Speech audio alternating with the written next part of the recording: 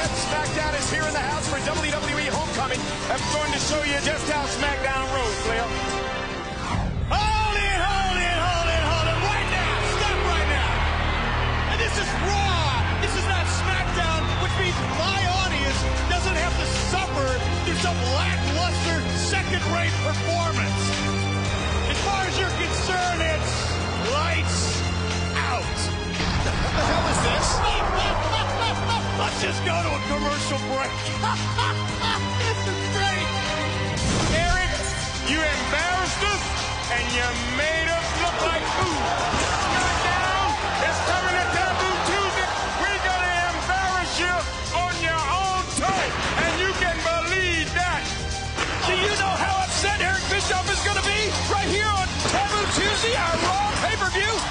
Teddy Long cheated. He broke every rule in the book. All I hear is excuses. I don't want to hear excuses out of you or anybody else. I hate excuses.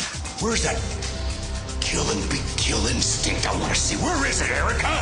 Where the hell is it? Because from now on, I'm not changing your damn diapers. No, you're on your damn own. So go do something about it. This whole Raw versus SmackDown thing, it's out of control. Let's put an end to it. I take 5 of my best Raw superstars, put them in the ring against 5 of your best SmackDown superstars in a traditional 10-man Survivor Series match. It's gonna be just like the Monday Night Wars, player. You're gonna lose this one too. You don't mess with Raw, and you never mess with Eric Bischoff. These son of a bitches set us up. They could have quite possibly taken the heart out of our SmackDown leader, Cole. If you want to start something, SmackDown will finish it. Oh, wait a second. He's got a steel pipe. Look at the carnage in and outside the ring. All of SmackDown is going to find out what it's like to get raw. You want to fight? I'm calling Raw out.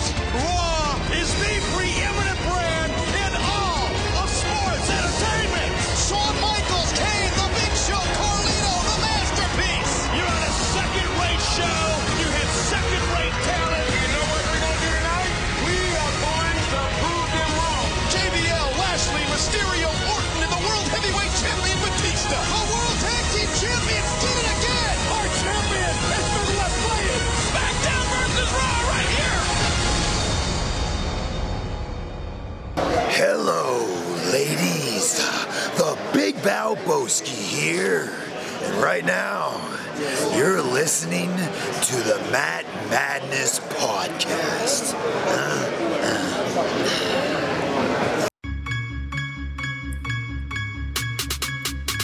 They talking all of this madness, talking all of this madness, talking all of this madness. They talking all of this. Hello, everybody. Welcome back to the Matt Madness Wrestling Podcast, the return of Throwback Madness.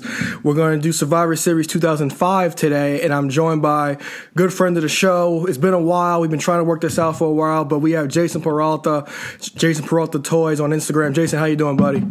I'm good, man. How are you? It's finally a pleasure to be on here, man. Embracing the madness. Super excited to be here, man. I dig the enthusiasm. Thank you for joining the show, doing this. Now, you picked this show specifically. I never stopped. Have you ever stopped watching? I know. With me, I know I had a gap in stopping watching from wrestling. I think during the invasion, that's when I stopped. But then afterwards, just straight up. Oh, really? So you stopped when everybody was still watching, because everybody really stopped in like the 02, 03 time. Yeah. Yeah, because this show, like 2005, I never stopped watching personally, but 2005 is something I don't really revisit at all. And I don't know why, because like when you talked about this show, I was like, I know what's on here. I know like Triple H and Flair was on here. I knew Melina and Trish. And, of course, the first ever Raw versus SmackDown elimination match. But I was like, let me go check out the card. I was like, oh, this might actually be a lot of fun. So I'm glad you picked it. I did have a lot of fun watching it. So without further ado, Fink, come give me the rating system, and we could break this down.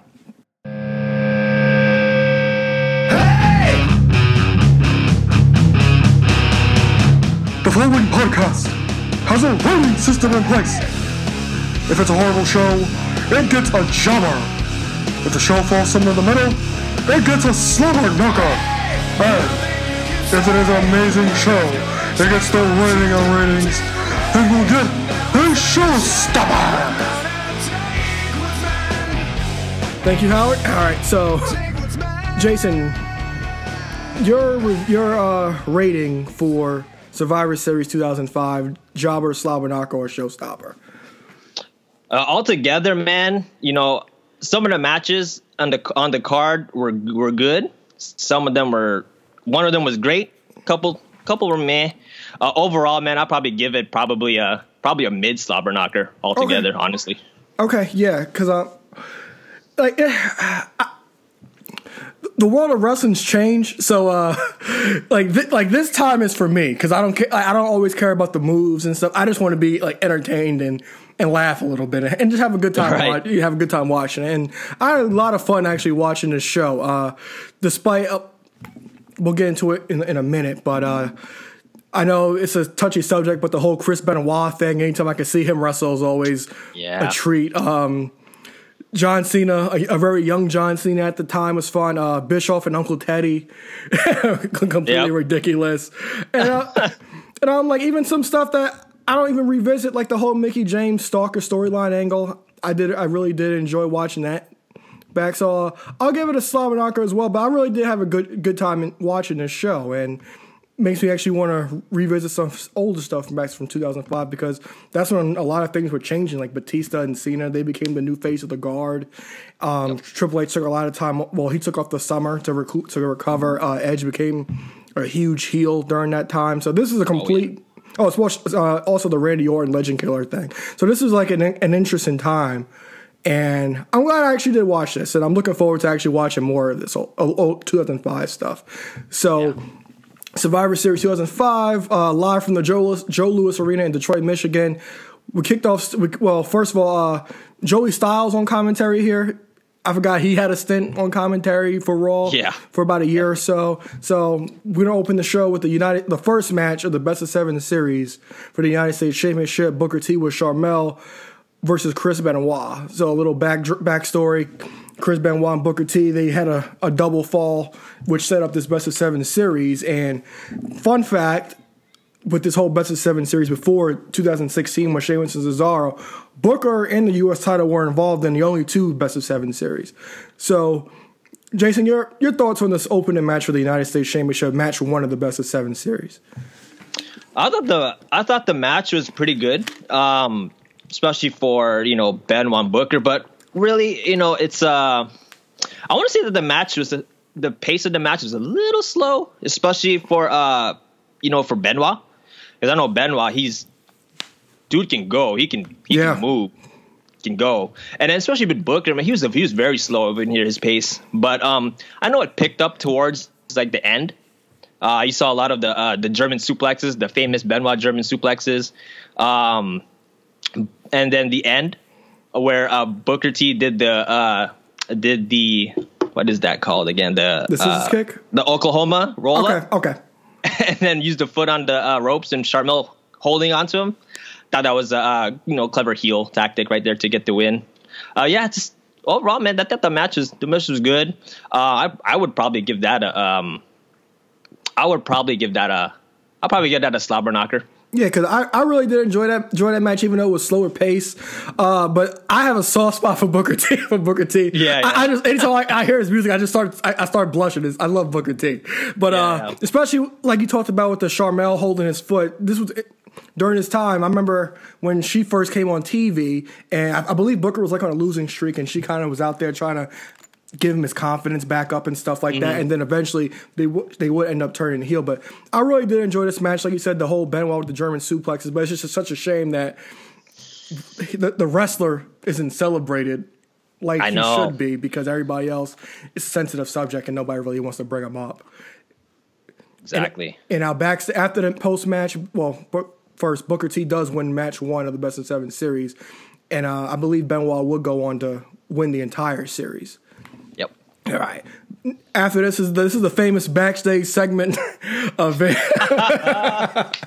I forgot this was here. The famous Vince McMahon dropping an N-word. Yes. Nobody. It was Booker T's the perfect person to react to that. That was epic, man. Because he came. Because it happened right after the match, and I didn't know it was immediately after the match. I thought it was like later in the night, but it was immediately after Booker T beat Benoit and the match won. But I can't stop watching that. It was so funny. It was so. I rewatched it like 5 times because it's so funny and how like upset and dejected Booker looked, especially because he's synonymous with saying it on TV, which makes it even more perfect. So I really did enjoy that. Yeah, I thought that was some comedic stuff right there. I thought that was pretty funny. Yeah. All right. So then moving on, next match, it's the women's championship match. Trish Stratus with Mickie James will defeat Melina with MNM to retain the women's championship. For me personally, how can I put this? Melina wasn't good at this time, but I appreciate the journey she came to actually being better and being the better workers throughout most of her tenure.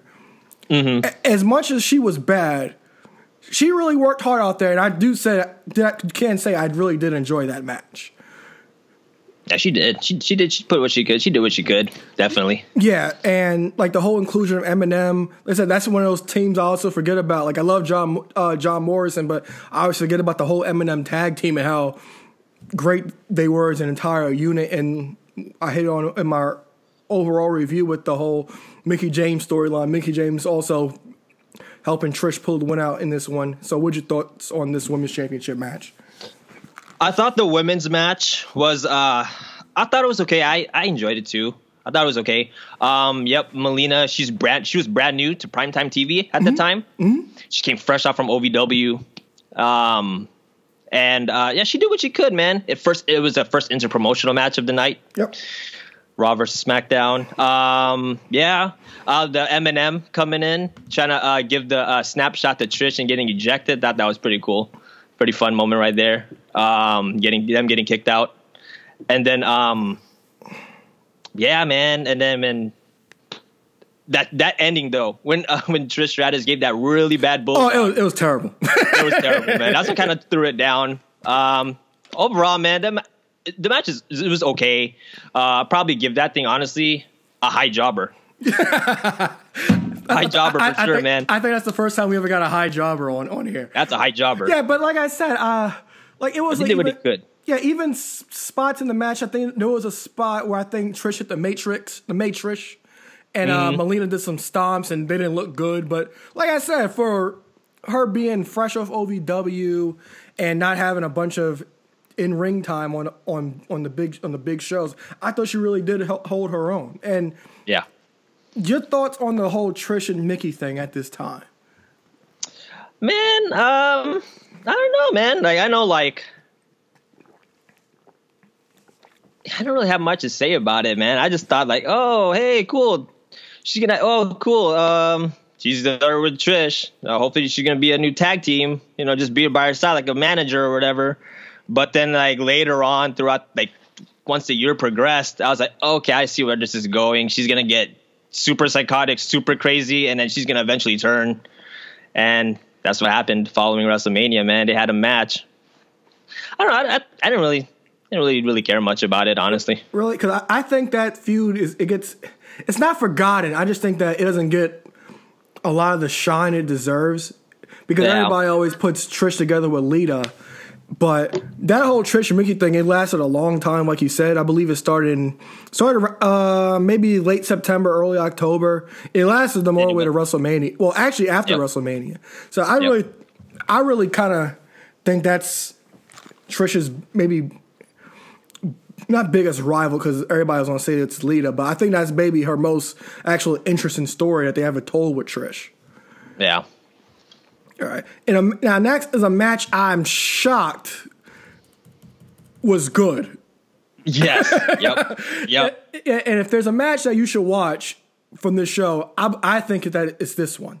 So absolutely agree, man. Yeah, Ric Flair is the Intercontinental Champion this time. He's going to face Triple H in a last man standing match. And 2005. The basically, well, before I start, Evolution, it all came together perfectly because how they debuted. Like if you watch that debut promo of Evolution, of him saying Randy Orton's the future, Ric Flair is the legend, and Batista's also the future as well.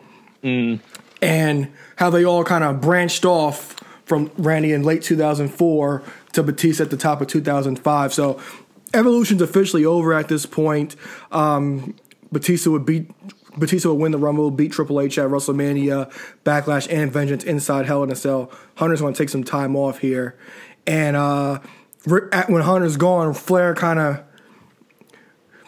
refines himself, and he ends up winning the Intercontinental title from Carlito at Unforgiven. And Triple H will return at Raw Homecoming in October to defeat Chris Masters and Carlito in a tag team match, and that's where you get the Triple H heel turn on Flair.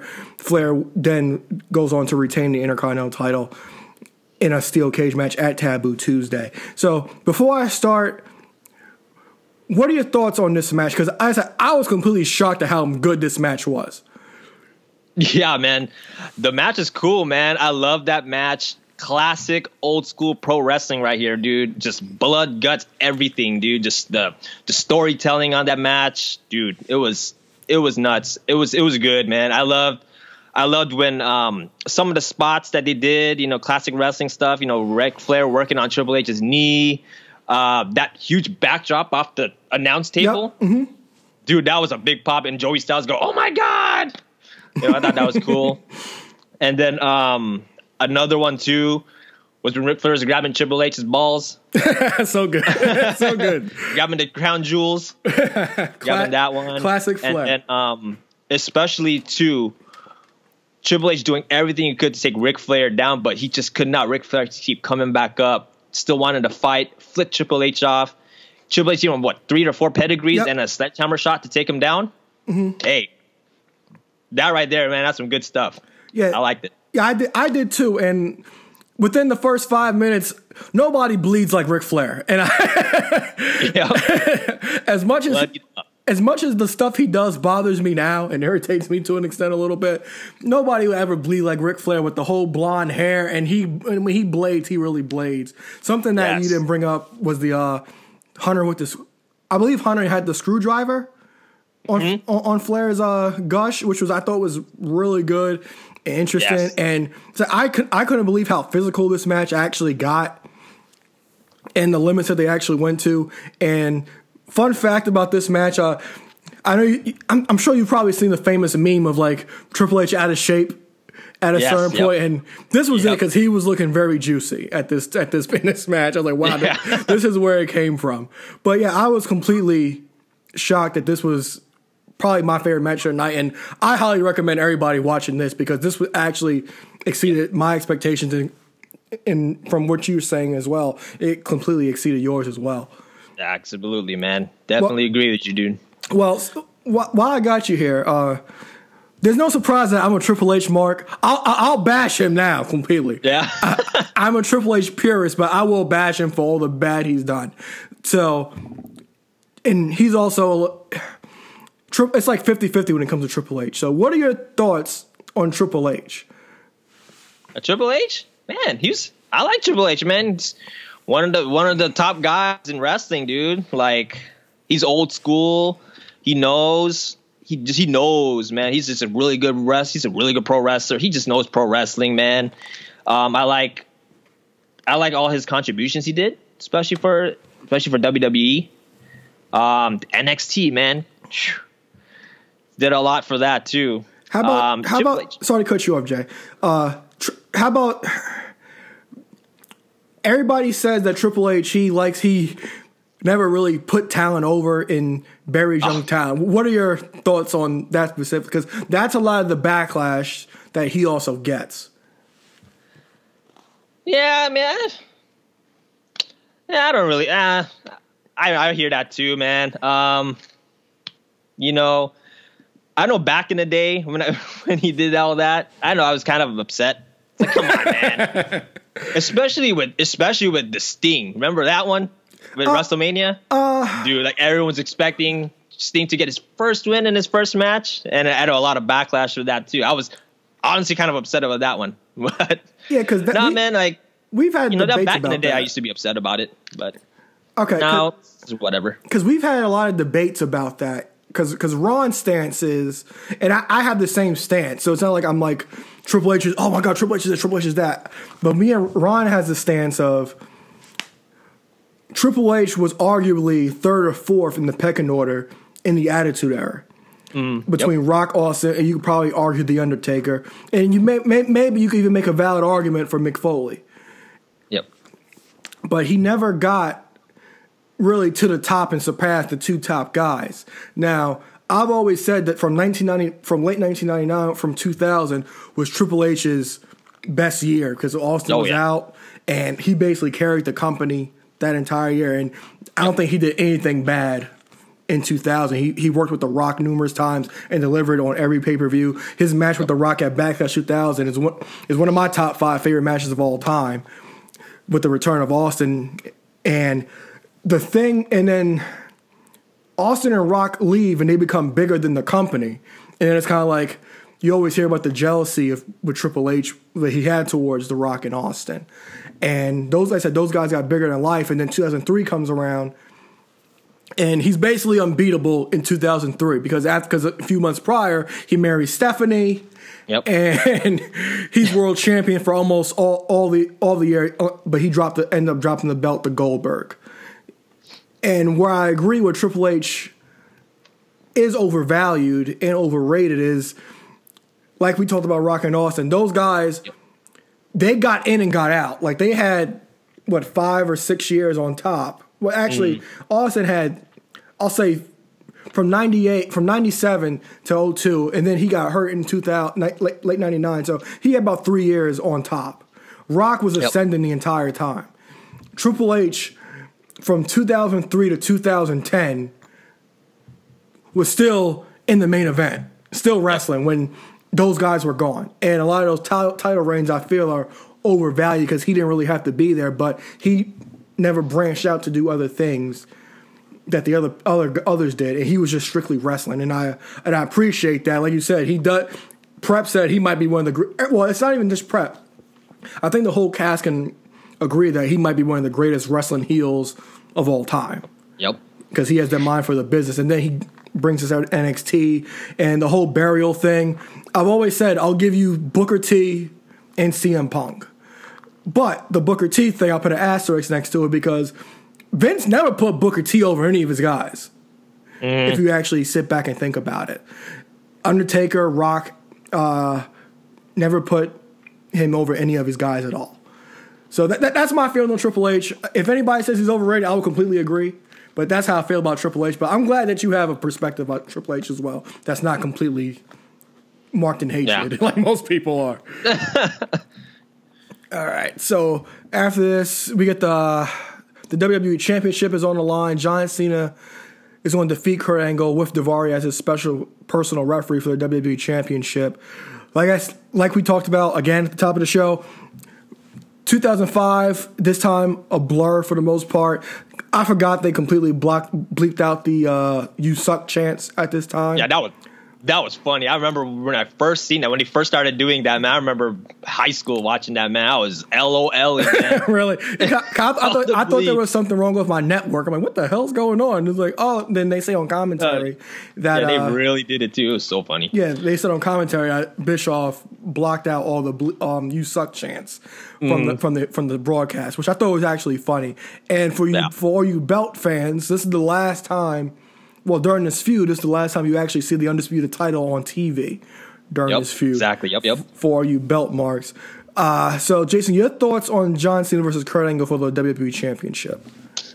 I thought the whole match, it was good. It was a good match. I want to say it was kind of overbooked. Yeah. There's a lot going on in there.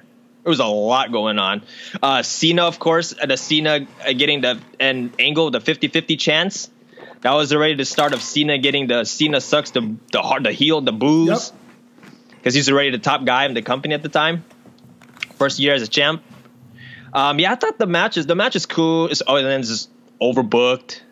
I thought it was weird how a SmackDown referee came on a Raw match. Yeah, like, and they actually all your Raw referees. Yeah, and they said that on commentary weird. too. They actually point that out that that's a SmackDown referee. He had no business in there. Yeah, it was weird. And they counted the 3. It was just weird, man. Yeah, but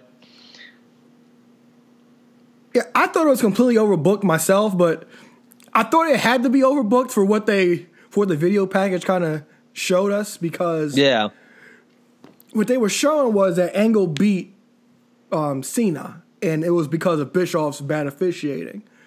Yep. And appointing Daivari as a special referee is basically guaranteeing Angle can actually win the title. So the fact that all the referees came down and Angle knocked them all out because he wants Daivari to be the referee. That's completely overbooked, but I thought it went hand in hand with the story of I need Daivari as my referee. Yep. And I didn't expect that coming into this match, because if you hear John Cena and Kurt Angle, you think it's going to be a clinic, even though Cena wasn't the worker that he would actually develop to be. Those two never really had bad matches, because I could even before their previous match before 2005, they were all excellent. But I just thought it was perfect storytelling with the whole Angle taking out every referee. And the way Cena won, I thought was great, because you talked about the SmackDown referee, Charles Robinson, coming down. Yep. And Angle would try to knock him out, but then Angle, before he goes out to attack Robinson, he brings in Daivari into the ring, and Cena hits the DDT on Daivari, knocking him out, and Cena hits the FU to retain the WWE Championship. Any thoughts on young John Cena? Did you turn on him at this time as well, or no? No. Honestly, man, at the time, dude, I liked John Cena. Yeah, I was old school John Cena was dope. He was dope, man. I liked it, man. I liked the Thugonomics John Cena. I remember when he got drafted to Raw earlier in the year. Yes, dude, I was marking out like crazy. Was too. I was like, oh, I was too. Snap, because it was the first one, and as me personally, as a huge Jersey mark, I love the John Cena. I love the John Cena from a young age, because you'll remember in 2003, it was hard to get some of the jerseys he had because they were so expensive when we were younger. But I never actually turned on John Cena. It would take some time for me to turn on John Cena, maybe 2010, the whole Nexus stuff. Around there, yep. Yeah, that's probably when I personally turned on John Cena. Other than that, I never had a problem with John Cena at all. Yeah. But Cena though, 05, man, he was, man. Yeah, definitely super filthy, man, super dope. Yeah, hottest thing in the company. Even when he ended up beating JBL to win the title, we reviewed the match on the show. It wasn't nothing to go home about, but just that picture of him in the crowd surfing with the championship in his hand. Yep. It's something I always remember. And like I said, even also his face turn in his face turn in 03. Yes. At the Survivor Series around that time. Yeah, because I actually watched that too before we watched this to review it, and I was like, okay, this was really good. And Cena will always be one of my favorites. I turned on him before, but especially now, the body of work, it's a whole newfound appreciation for John Cena to me. Yep. All right. Next, a low spot in the show, which completely actually, I think I skipped something. Edge comes out with Lita, and they come out to promote the Cutting Edge. And Lita at this time, my God, gorilla. But yes.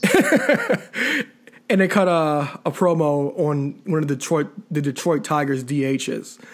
So, any thoughts about this entire segment? Dude, that segment was, dude, I was laughing, dude. It was great. Heel stuff, man. Heel promo right on the DH, man. It was just hilarious. He was just bagging on everyone. Dude, Edge was Edge, man. Top heel, man. Super heel. Yeah. I liked Edge around this time. Yeah, Edge was always one of my favorites. He's actually on my Mount Rushmore, personally. Okay. Because growing up, I was a huge Hardy Boys mark. And in 2000, I was 9 years old. So I think this stuff is still real. So as many times, like when they would cheat to retain the tag, him and Christian would cheat to retain the tag titles. Like I would be legit pissed, and they would screw the Hardys at the tag titles. And then when Edge wins King of the Ring and becomes face, I love him even more because he's actually a good guy. And like when he first turned heel in late 2004 and 2005 at this time, and I thought something else that actually got him even more heat was the realism between the relationship with him and Lita and Matt Hardy. Yeah. Because everybody, Matt Hardy and the Hardys, and Lita, they were so beloved together, and the fact that it was real life that he took Lita from Matt, and I thought that added to him even bigger. And he actually put that into his. They put it on TV, but they actually put that into his character. Mm-hmm. I thought it was really that was yeah. I remember hearing about that too when Edge having the little affair with Lita. That was nuts, man. Yeah, I remember hearing about that. It's like, because there's actually a Raw that Lita's cutting a promo in the ring. I think against Trish, and everybody's chanting, "You screwed Matt," the entire time when she was talking. But Edge, like I said, like in this time, this is before he actually won the world title. But Edge was on another level at this time. Oh yeah, and granted, with these wrestlers, it's kind of like get in and get out. But I kind of wanted more out of Edge because he would. I think he could have had so much more to offer if he didn't have that neck injury. I know. That was unfortunate, man. Unfortunate. Yeah. So now moving on to a low point in the show. That might be overselling it, but Raw General Manager Eric Bischoff was going to take on SmackDown General Manager Uncle Teddy. And man. My main note was this was awful. 100. But I've always appreciated Bischoff wearing the karate gi. Oh, yeah. When he had a match and trying to show off his karate skills when he would wrestle. The Boogeyman interferes on behalf of Uncle Teddy, hits a pump handle slam on Bischoff, and Uncle Teddy gets the victory. And I just love how Teddy, as beat up and battered as he was, he still was able to do his little dance post-match. Yeah. Any thoughts on this?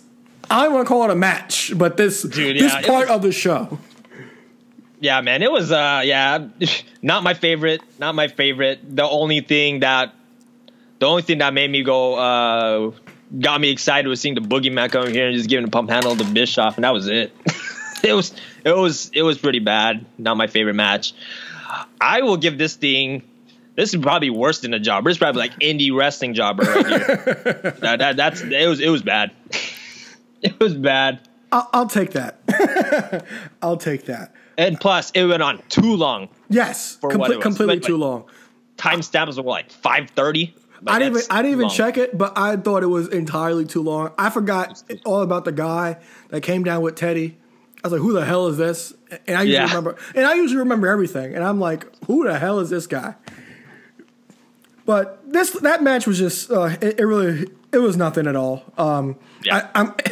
It did have a place on the card, but it just wasn't good. Now moving on to the main event. Yes.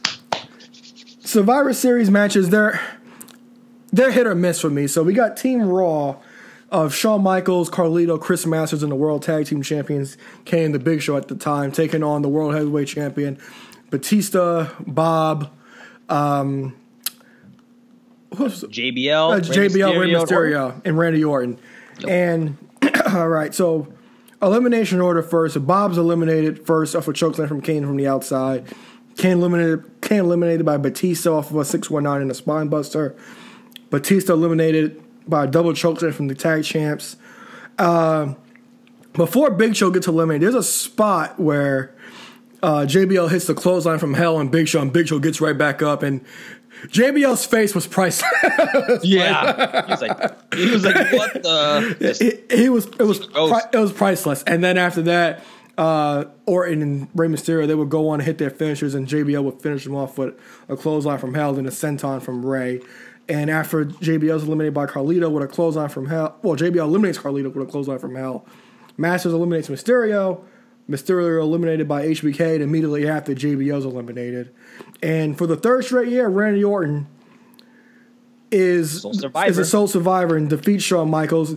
Now, that performance Shawn Michaels had in the 03 Survivor Series was excellent.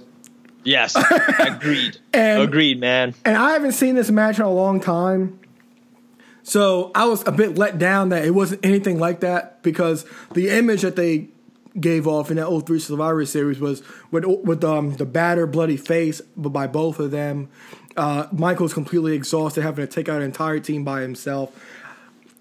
I had high expectations when I saw it was just those two left, and I was completely let down how this match ended. Orton does end up pinning Michaels with the RKO to win for Team SmackDown. And something that you brought to my attention when you picked this show, The Undertaker returns, and that will lead to their Hell in a Cell match at Armageddon the next month.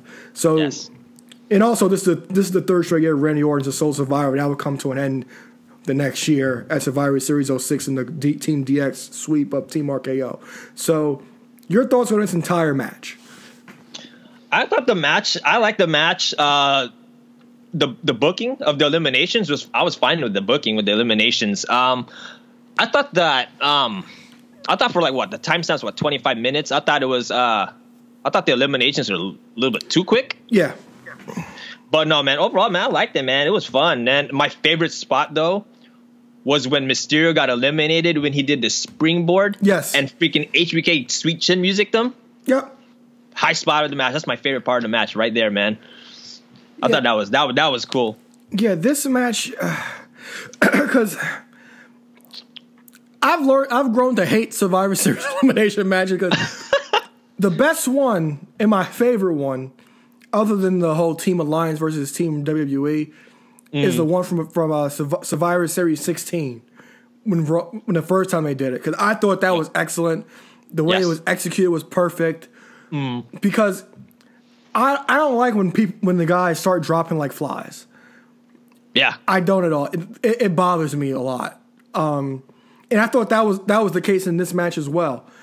But like I said, I wanted more out of the ending. I thought it felt a little flat to me, but it was all to set up the return of the Undertaker, who was actually set on fire in a casket by Randy Orton on the October episode of SmackDown.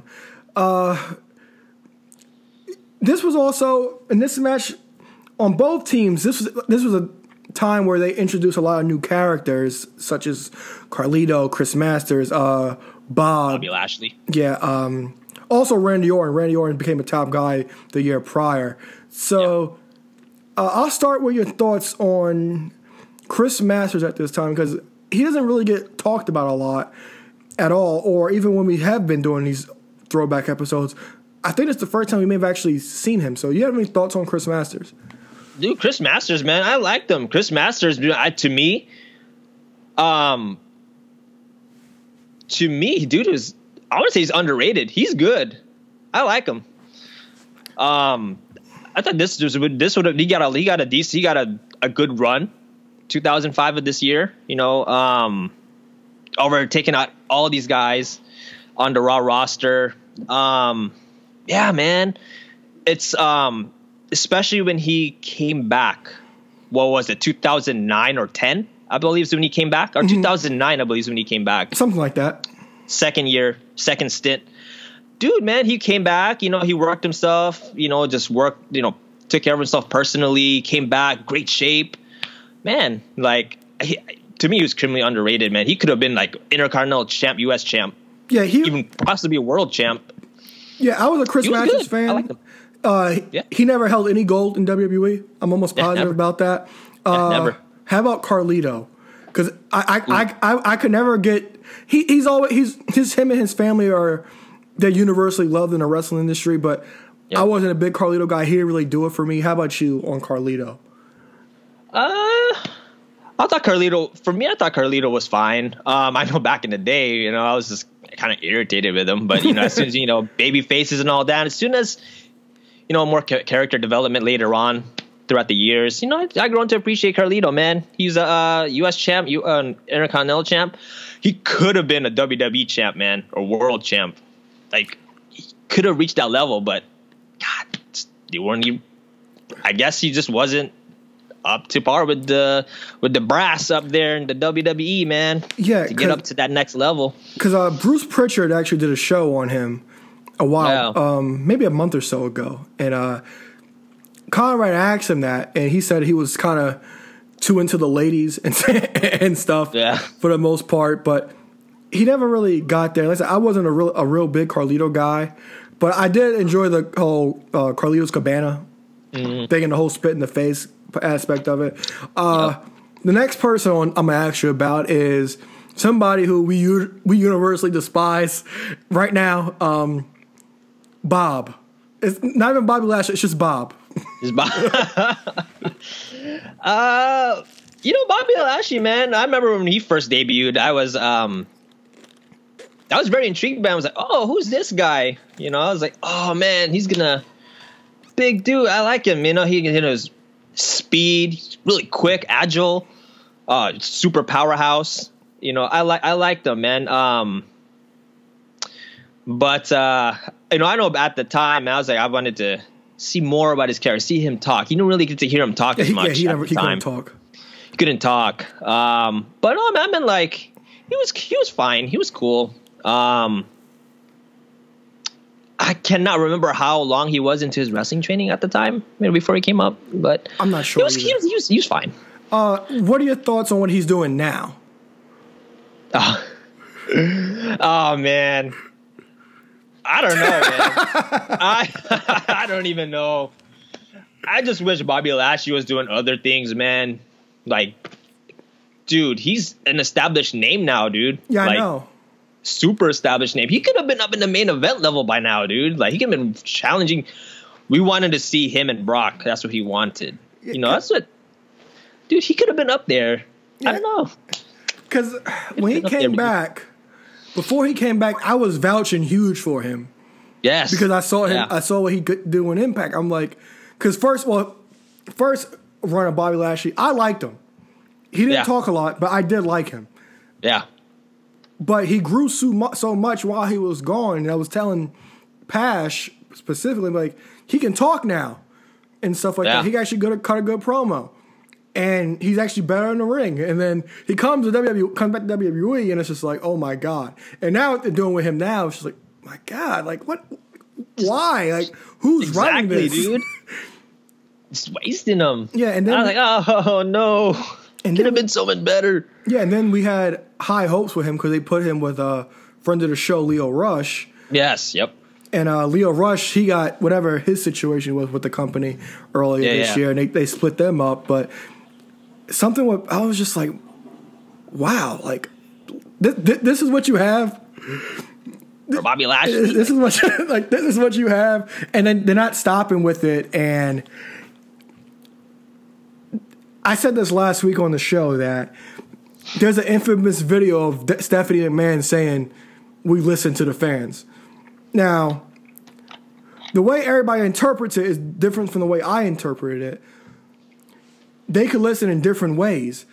That Lana and Bob videos on YouTube are the highest rated videos that they post weekly. Yep. And that's a way of listening. Like, every week, this is the highest viewed video. So you must like this. Yeah. And now for the two guys, how about your thoughts on Randy Orton and Batista? Because a lot of people also, like you said, you stopped watching during the popular period in 2001 with around the Attitude Era and Invasion angle. A lot of people tuned out when Orton and Batista became top guys. So what are your thoughts on those two guys? Man, Batista, man, that was he was world champ, number 2 guy, and then on SmackDown, man, I thought those two were they were groomed. They were groomed to be, man. Orton just bred for it. He was meant to be in the top. Yeah, man. They both were. I want to say that both of them were just. They were good. They were good guys, man. They were super top guys. They carried company. Number 2 guy, and then I would say Orton's number 3, third guy behind. Yeah. So man. They were really good. I like them, man. They were, they're starting to develop even more, establishing themselves even more. I know 06 for sure, though.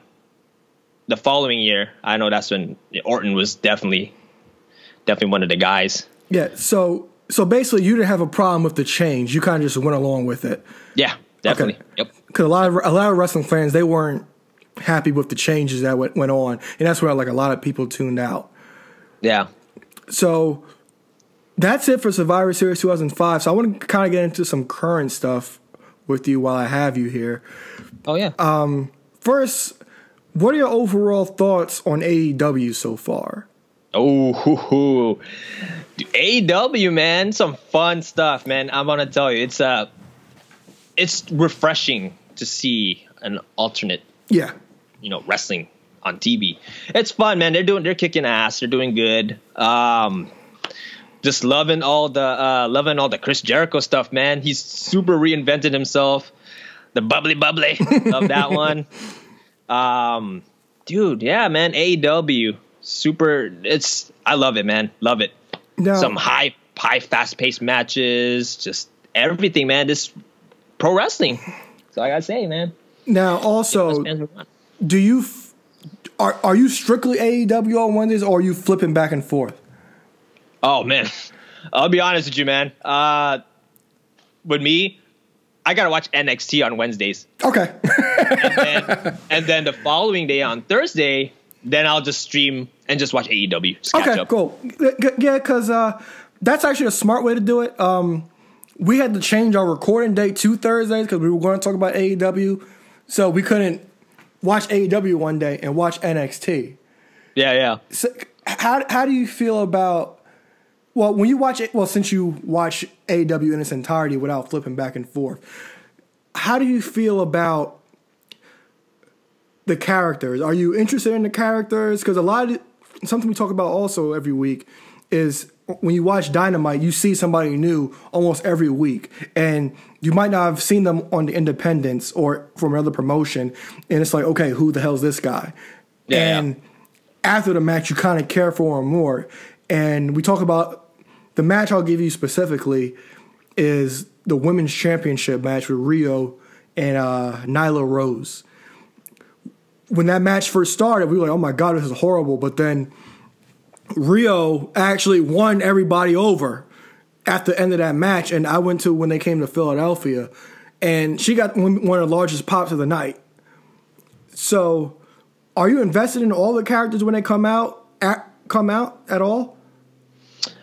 I know. I try to. I still gotta keep watching more and more, just for me to get invested into the characters. But normally I would, dude. I'm all for them. But yeah, just some of them I still gotta get acclimated with those characters. Is there anybody that you weren't familiar with before AEW started that you are really enjoying? That's a tough one, man.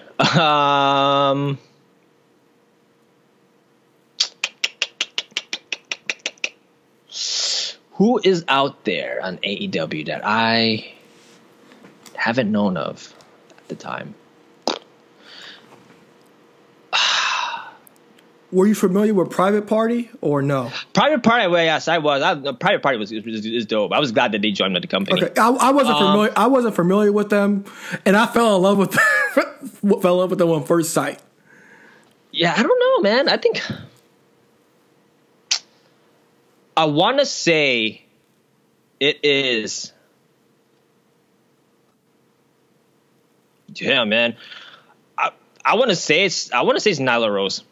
Okay. I want to see Nyla Rose.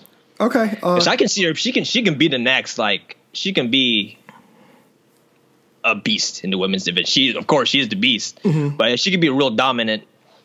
She could be a dominant women's champion down the road. And I can see a lot for her in the future. How familiar were you with MJF? Oh man, I remember seeing MJF in one of those Grimm's Toy Show videos. I hate him, by the way. Einstein.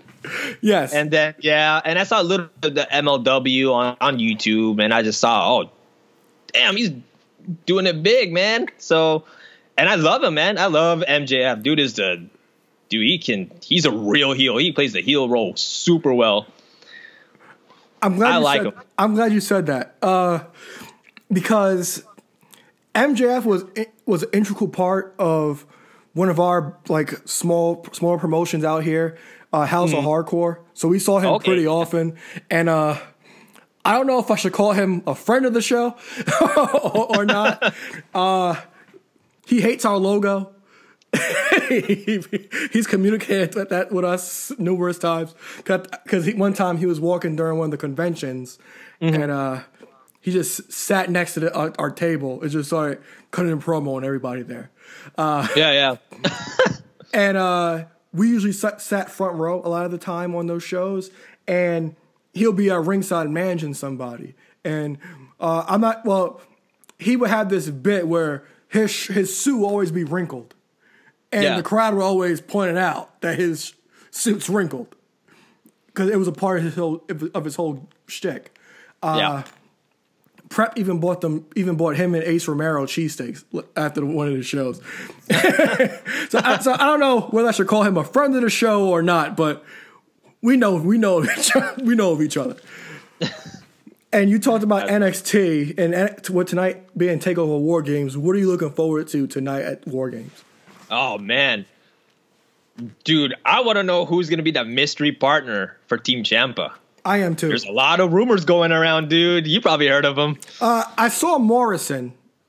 I'm not sure if anything else came out, but I have saw Morrison. Mm-hmm. Same. Yep. And I'm super excited for that, dude. And see what's going to happen. And if it is him, that's the perfect place for him to debut because that crowd would erupt for him better than a Raw or SmackDown crowd. Yeah. Because they won't even remember him. What are your thoughts on the women's War Games match tonight?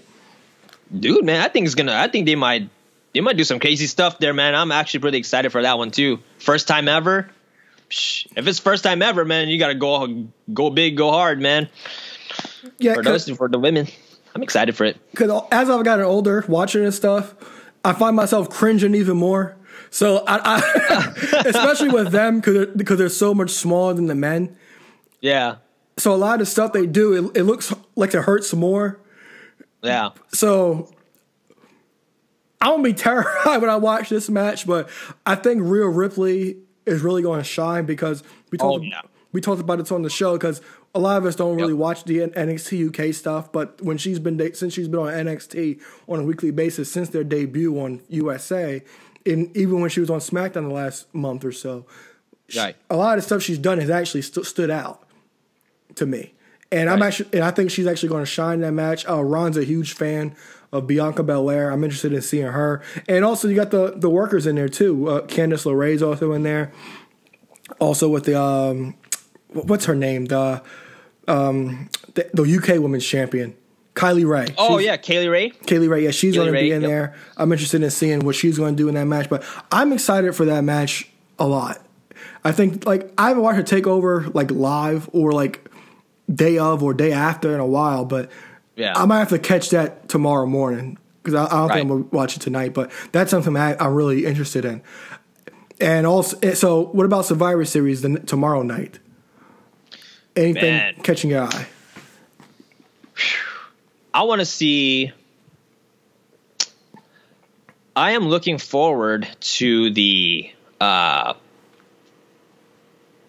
I want to know who's going to represent Team NXT for the 5-on-5-on-5. That too. I found that strange that nobody's been advertised. No one's there. It was weird. But no, I'm looking forward, honestly, dude, is AJ, Roderick, and Nakamura. I feel that match is going to be pretty good. I'm glad you said that. If they give them the time. I'm glad you said that. Yes. Thoughts on the new Intercontinental title? I like it. You like it? I hate it. You don't like it? I hate it. It's all good. I hate it. I was just like, there's too much going on the plate. And then a lot of people, this one person on a Facebook group, he photoshopped some stuff I don't like it. It's a lot going on, but I think if it had some color, I'll be fine with it. Yep. It's too plain. Like there's no color going on. Yeah, I can see it too. Yeah, I like it, man. It's fresh. You know, it kind of has that. To me, it has that. It just has that. That New Japan style like build. Sort of. Yeah. But yeah, I agree, man. Probably if you had a little bit of color, man, I think you could pop. Yeah, because we've been in a group text arguing about that since this morning. I hate it. Prep likes it, and Eric is a belt mark, so yeah. I can't take anything he says seriously about a belt because he'll own it in a month. So I can't really take him seriously about that. But I think I still got the picture. I'm not sure if you'd be able to see it. I think it's already up. I think the championship's already up on the shop right now. It's on pre-order, yeah. Yeah. Yeah, so this is, I'm not sure how well you'll be able to see this, but that's Photoshop image. Yeah. With Definitely. just some color. Add a color? Pops. Yeah, if it has some color, I'll be okay with it. And also, this might be me not accepting change because through my entire life, there have only been 3 Intercontinental titles. Well, 2 in a retro. Yeah. So like the Savage belt, the mid-90s belt, the Oval, and then they brought the vintage one back. So maybe it's just me not wanting to accept change, but as of now, I just completely hate it. Yeah.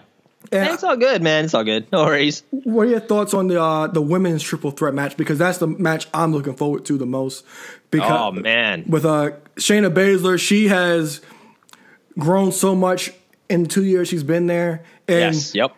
Agreed. And on Raw a few weeks ago, they had a sit-down interview, and when Shayna interrupted, and just watching her and Becky just go just looking in each other's eyes, sitting across from each other, I thought was badass. And it got me super excited. And what are your thoughts on the Bayley turn? Because we feel we invented that. Dude, it's long overdue, man. It really is. She needed a change. She really needed a change in her character, man. We needed to see more of an aggressive side. We need to see what else she can do, because I know she can do a lot more. And then, hey, man, this is I was all for it. Yeah, because before she cut her hair and changed her music and stuff, we were championing for rebellious Bayley. Like, we want her to come out with a leather jacket and like say screw you, but she already said screw you and stuff, but we want her to like completely change. And we thought it was perfect for what she did. And even before she actually did all that stuff, she wasn't doing anything really wrong. You know, like when she hit Becky with the steel chair, she was siding with her best friend. And that's not really that's not deemed as wrong. And then like she started doing like small stuff like cheating and stuff like that and stuff to win. And I thought it was like a perfect character progression to what she's actually become now. Another thing, thoughts on The Fiend? You, man, I love The Fiend, man. I'm glad that Bray's finally getting finally being that top guy. I love the character, man. It's very like Slipknot, very like scary, like horror movie style. Dude, I like the character, man. I am not though feeling the red light. Really? In the match. Really? Yeah. At first it was cool, but then later on I was like, I don't know. I'm not really feeling it. Really? Yeah. I know it's supposed to add to the character, but dude, as a Power, I don't know, man. As a Power Ranger, Mark, I thought you would love that. The Lord Zed? Yeah. When him and Rita were like cast like thunder and turned daylight to dark, I thought you would love it. I loved it because it's kind of like this dark energy is over the arena. That's why I like it. Yeah. And it's actually different. So it's like it's only towards him. So I really enjoy it. I think it adds a lot. And I think Daniel Bryan's kind of like the perfect foil for The Fiend, especially being his first feud post-winning the championship. Yeah. Is there anything else you want to talk about wrestling-wise, Jason? Oh, man. Oh, I did forgot to mention to you, man, for the ad when we were talking about Survivor Series 05. That was the year when Eddie died, man. That was 2 weeks before. Yes. Imagine, dude, Eddie Guerrero, he already advanced to the Survivor Series for SmackDown. Yes. Imagine had he still been alive, the complexion of the team. Yeah. We could have seen HBK and Eddie Guerrero head to head, dude. Yeah, because that was actually supposed to be the WrestleMania match, I believe. Yep. That was supposed to be the rumored match for WrestleMania 22. Just the dynamics of those two, we could have seen. You have HBK's this catch can style, Eddie's technical and high flying style. Dude. Yeah, imagine if that happened at WrestleMania, man. That could have been money. And I believe that qualifying match, that was his last TV match, I believe. Because I remember, because in the video package, he was on the apron at Raw Homecoming. Yeah, I did see him on the apron there. But yeah, I forgot to actually bring that up. I'm glad you actually did. Yep. That would have been insane, man. Seeing HBK and Eddie though, first time ever. Yeah. And another thing about Eddie is we only got him versus the top guys maybe once or twice. I know he won't. I think he fought The Rock one-on-one once. I could be wrong. It's that infamous when they show up from Raw in 2002 when Rock was undisputed champion. I know he's fought Triple H twice, to my knowledge, one-on-one. Yeah, you're right. It was in 2000 and in 2004 when the draft night. The draft, yep. And you're right. I know he's fought Austin a couple times on Raw, but just to think that we didn't get him when he got to the top, we didn't really get him with our top guys for the most part. Yeah. And then with the whole Batista injury a few months later, because if he would relinquish the title, I believe they said Eddie was supposed to win the world title. World title. Yep. Telling you, man. Yeah, had he not died, man. I'm glad you brought that up, because even if he hadn't passed, just imagine what I don't know if he will be with WWE now, but how much of a help he would be, like as a performance center or even just in wrestling in general. He would be somewhere helping somebody. It's just a shame, dude. Like, it's 14 years since he passed away? It just felt like yesterday. Yeah.